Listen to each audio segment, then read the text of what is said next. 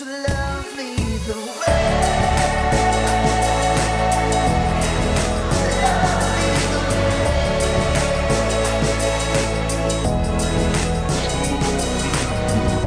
Hey everyone, welcome to our podcast for this week. Hope you're doing well wherever and whenever you are. If you are new or visiting, make sure you check out our website, everyonechurch.com.au. Find us on Instagram, Facebook at everyone.church. And most importantly, come and visit us in person. We are weekly in person every Sunday. And it'd be great to meet you, get to know you, maybe get a coffee or two, maybe a double shot. Maybe a piccolo, whatever it is that you like. And if you don't drink coffee, then, I don't know, you can have a apple juice or something. But over the last few weeks, we're well into the year now. It's the third week of 2024. How's it settling in for you? I hope you're doing well. Are you still writing 2023 in all your texts and at work and stuff, or have you officially changed over? I'm the kind of guy that's like, hey, by the time November hits, I'm finally getting used to the new year date, and then it changes. But that's neither here nor there. Over the last couple of weeks, we have been speaking about keystone habits, really to kind of kick off our year. Habits are powerful things, and many of them we just fall into. Our ability to sustain change will rise and fall based upon the habits that we instill in our lives. Jim Ryan, who is an American track and field athlete, first high school athlete to run a mile in under 4 minutes, said, motivation is what gets you started. Habit is what keeps you going. So we've been talking about this. Charles Duhigg, in his book, The Power of Habit, talks about a keystone habit, and it's a habit that people introduce into their routines that unintentionally carries over into other aspects of their lives. It's that one thing you do that triggers other things you do. A keystone habit, it has a ripple effect. So we've been asking the question, what is the keystone habit of a Christian? What are the keystone habits of a Christian? We started with reading your Bible. We talked about prayer. Last week we talked about praise.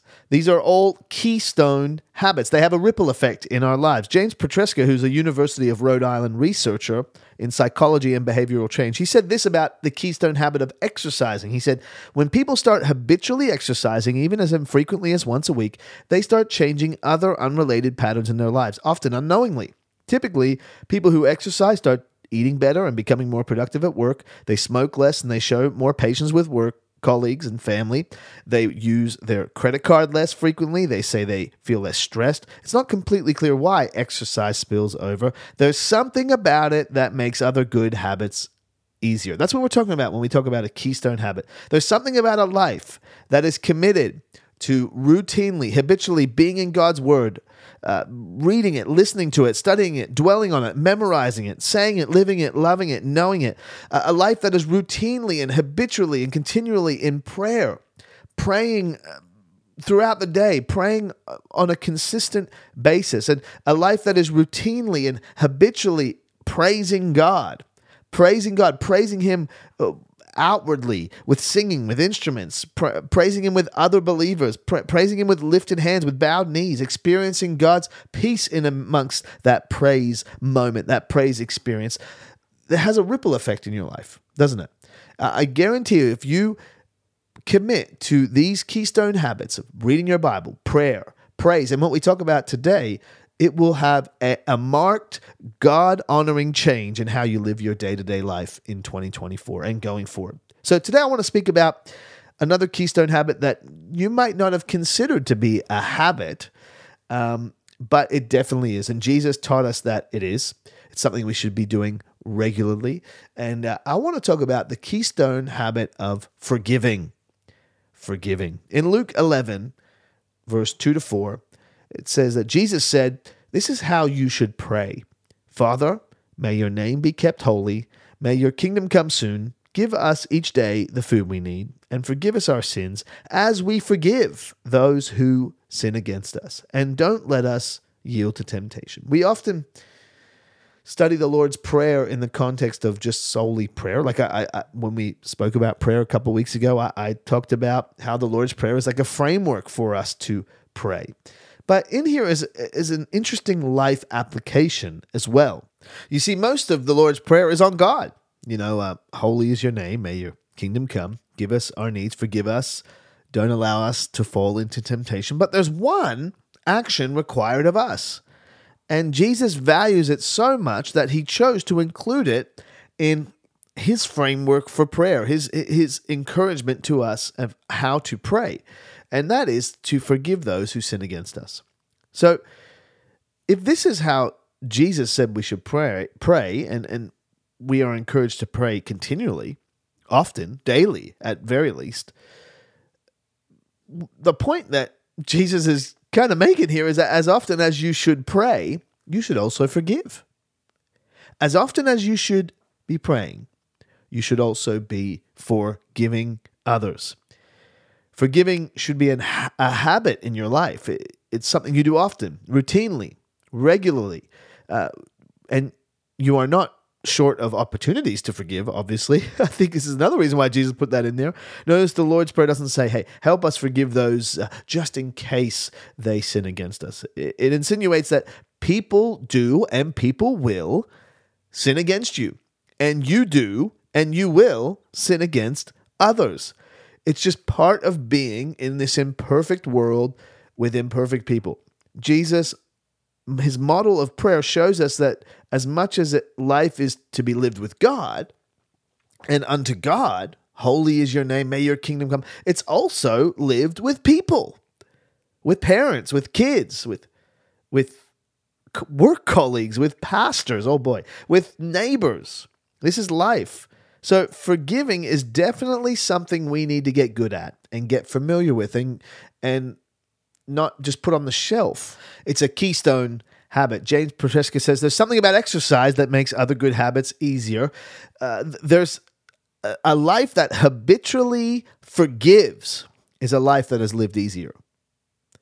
For one, you won't have any long-term healthy relationships without the giving and receiving of forgiveness. You won't have any long-term healthy relationships without the giving and receiving of forgiveness. I mean, look at your relationship with God. Where would you be without God's constant and continual forgiveness? Lamentations chapter 3, verse 22 to 23 says, the faithful love of the Lord never ends. His mercies never cease. Great is his faithfulness. His mercies begin afresh each morning. His mercies to you are fresh every morning. The first act of God in the process of salvation is instant forgiveness. My sin washed clean, not earned over time or cashed in later. No, it's instant. It's not little by little. It's in a moment I am forgiven. In a moment of accepting Christ by faith and turning to him in repentance, I'm forgiven. My sins are washed away. You know, when Peter was declaring the gospel in Acts, one of the first times the gospel was preached after Jesus returned to heaven. It says in Acts chapter 3, verse 19, now repent of your sins and turn to God so that your sins may be wiped away. This is the core of what the gospel is all about. My sins wiped away by his mercy. In his mercy, I'm forgiven. You are forgiven. And God's offer of forgiveness wasn't just there for when I was willing to turn to him and say sorry. No, it says in Romans chapter 5, verse 8, but God showed his great love for us by sending Christ to die for us while we were still sinners. So while we were still unrepentant and still dead in our sin and not willing to turn to God, he was still willing to offer us forgiveness. So this serves as a foundation of any outworking of forgiveness in my life as a Christian. When we know we have been forgiven and the cost of that forgiveness, we have the capacity to pass it on to others. I believe those who struggle to forgive others often have a deep-rooted shame or struggle with receiving forgiveness from God and may have never truly known they are forgiven. Or maybe you have a sense of self-righteousness that you feel you don't need God's forgiveness, right? So therefore, I don't need to forgive others. When we experience the weightlessness of forgiveness from God, there are a few experiences, if any, that can compare to that. I remember when I became a Christian, and I and even now, when I take things to God and I say, Lord, please forgive me, feeling that sense of weightlessness that my sins have been taken away, it's a beautiful, beautiful thing. Our forgiveness received from God serves as a foundation. It's a worldview definer. It's the lens by which we view the world. If I have a shame, fear-filled view of my relationship with God, that distorts how I view my relationship with others when I am wronged. Are you forgiven today? Once you know that you are forgiven by God, you can then start to talk about forgiving others and live that out. Forgiveness is evidence of your transformed Christian life, both inwardly and outwardly. And on top of that, there's no other topic in the Christian life that has more of an eternal impact than forgiveness. For a Christian, forgiveness is not an option. Jesus said in Matthew chapter 6, verse 14, "If you forgive those who sin against you, your heavenly Father will forgive you. But if you refuse to forgive others, your Father will not forgive your sins."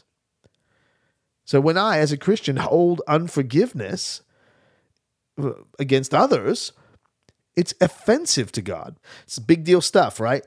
At one point, Simon Peter asked Jesus about this very topic in Matthew chapter 18, verse 21 and 22. It says, "Then Peter came to Jesus and asked, 'Lord, how often should I forgive someone, my brother, who sins against me? 7 times?' 'No, not 7 times,' Jesus replied, 'but 70 times 7. Now, 70 times 7, why that amount? Is Jesus saying that we should forgive 490 times only? Well, the background of this is scholars believe this is a reference to Genesis chapter 4, where we read of a guy named Lamech who was a descendant of Cain, and God had said about Cain that if anyone kills Cain, I will punish them 7-fold. Okay, and then Lamech, who was a man full of vengeance, he said, well, if that's the case, then anyone who tries to kill me, I will punish 70 times 7.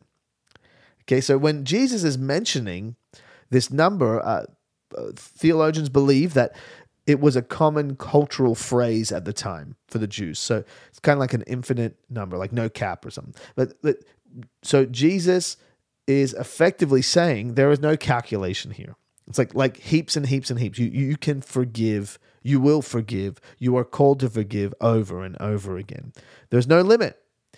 And then Jesus begins to expand on this statement by telling an amazing parable, a story in verse 23 to 35 of Matthew 18 about a king someone who owed a king millions of dollars and they couldn't pay it. And the king let them off. He said, all right, you're free of your debt. And that same person who was just forgiven of their debt went to someone who owed them much less money, only thousands of dollars, and they really lashed out at them and they didn't forgive them. They punished the person who owed them. And when the king found out, who just relieved that guy of millions of dollars of debt, he was furious. And the king punished the man even more. Wow. So one man owed millions and the other owed a few thousand. Now, in this story, we are the ones who owe the large debt. We owe God millions. We owe God so much, yet he has forgiven us. So what is Jesus saying here? He says that what others owe me is nothing compared to what I owe God. This is what I mean when I say that forgiveness is a worldview definer. Now, is Jesus minimizing what others may have done to me? No. It's simply just putting it in perspective, an offense into perspective. Forgiveness doesn't lessen the wrong that was done to me, but it does take away its power over my life. It surrenders vengeance to God, which is interesting because that guy Lamech was full of vengeance. If anyone tries to get me. So Jesus references that number. It's actually a beautiful tie in there that, hey, we're actually placing vengeance into the hands of God, surrendering it to him. In native Brazil, they use this monkey trap. It's called a kombucha, and they carve a hole in a gourd, which is like a big fruit, or they use a big jar. And it's not the only place in the world that has used a similar trap to this. Other places do, but this is from what we know, the origins of it. But this fruit, the gourd, is carved and cleared out, and they put a hole that's just big enough for the hand of a monkey to squeeze in. And then they stake that fruit to the ground, so it's stuck to the ground, and they put inside of it something that attracts the monkey, like a fruit or like a banana or something. And the monkey comes along, sticks his hand through the hole, grabs hold of what's inside. He's like, man, I want what's in there. And he grabs hold of it and makes a fist. And his hand or her hand can no longer get out of the fruit. And they're therefore trapped on the ground. They're stuck there. As long as they're holding on to what's inside there, they're stuck. And this is what unforgiveness does in my life. It weighs me down. It holds me back. It keeps me captive. Someone once said unforgiveness is like trying to get rid of the rats in your roof by feeding yourself rat poison. It's like, I got rats in the roof of my house. I better eat some rat poison. This makes no sense, right? We're talking about the keystone habits of a Christian. Don't be the person that's holding on to something. Like that monkey in the kombucha trap. I'm holding on to this vengeance, to this revenge, to this unforgiveness. What I really need to do is just let it go. Let it go. Release it to God and be free. James Petreska says there's something about exercise that makes other good habits easier.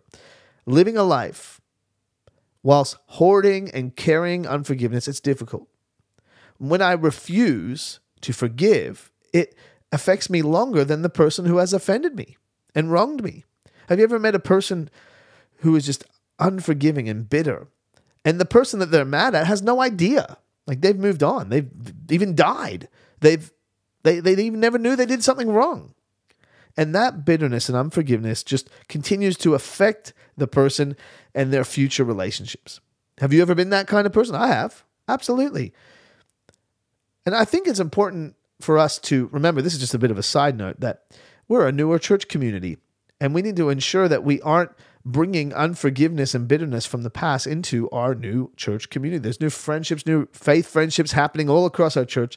There's no perfect church. There's no perfect people. I'm not minimizing the fact that something might have been wrong. Someone might have wronged you in the past. But let's not allow that to poison your future and the place that you are being planted right now. Colossians chapter 3, verse 13 says, make allowance for each other's faults and forgive anyone who offends you. Remember, the Lord forgave you, so you must forgive others. Ephesians chapter 4, verse 32. Instead, be kind to each other, tenderhearted, forgiving one another, just as God, through Christ, has forgiven you. So both of these verses speak directly into the context of Christian community, the family of faith. And these are the people that we're doing life with God together with, right? So, and just some quick points about forgiveness, because I want to make sure we emphasize this as well. Forgiveness is not forgetting. Forgiveness is not just forgetting what someone, it's actually releasing that offense to God. Forgiveness does not mean you extend unconditional trust or access, particularly in abusive situations. Don't give access to abusive people, right? Forgiveness is given, but trust is earned. Forgiveness is trusting God to bring about justice.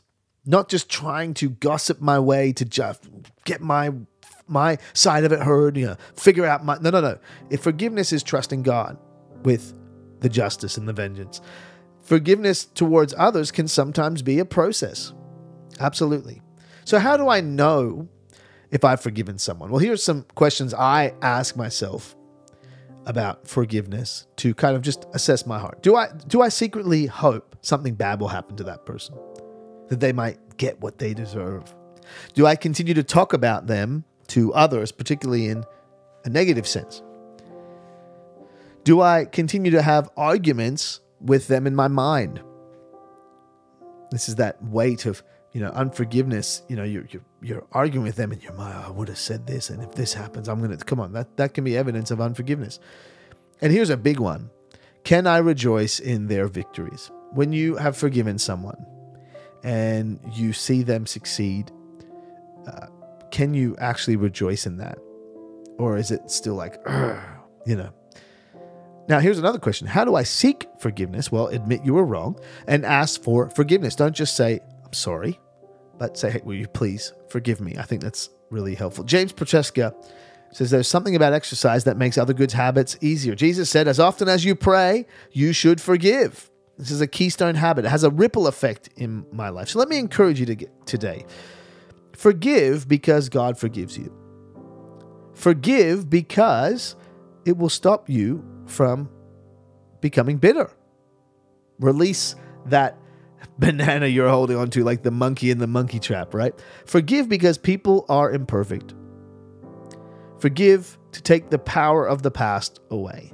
Forgive because you too will need it someday. I know I need forgiveness, not only from God, but from others, because we're imperfect people, right? Amen. So are you holding unforgiveness in your heart today? Has someone hurt you?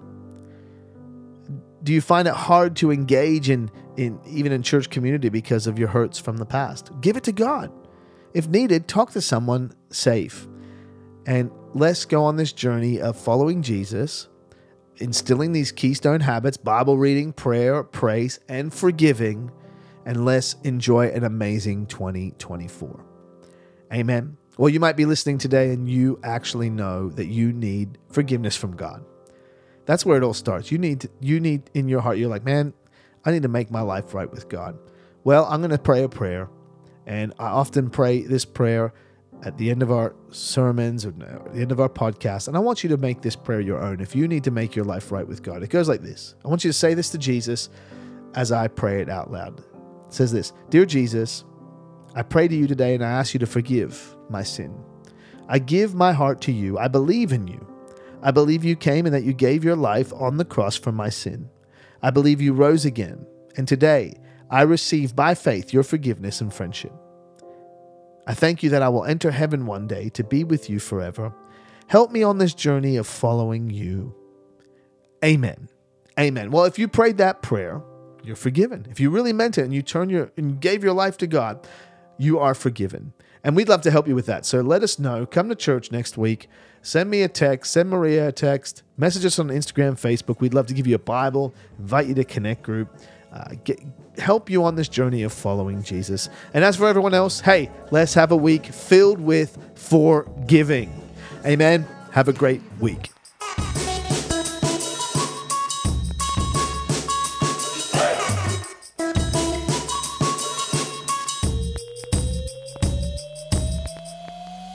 So love me the way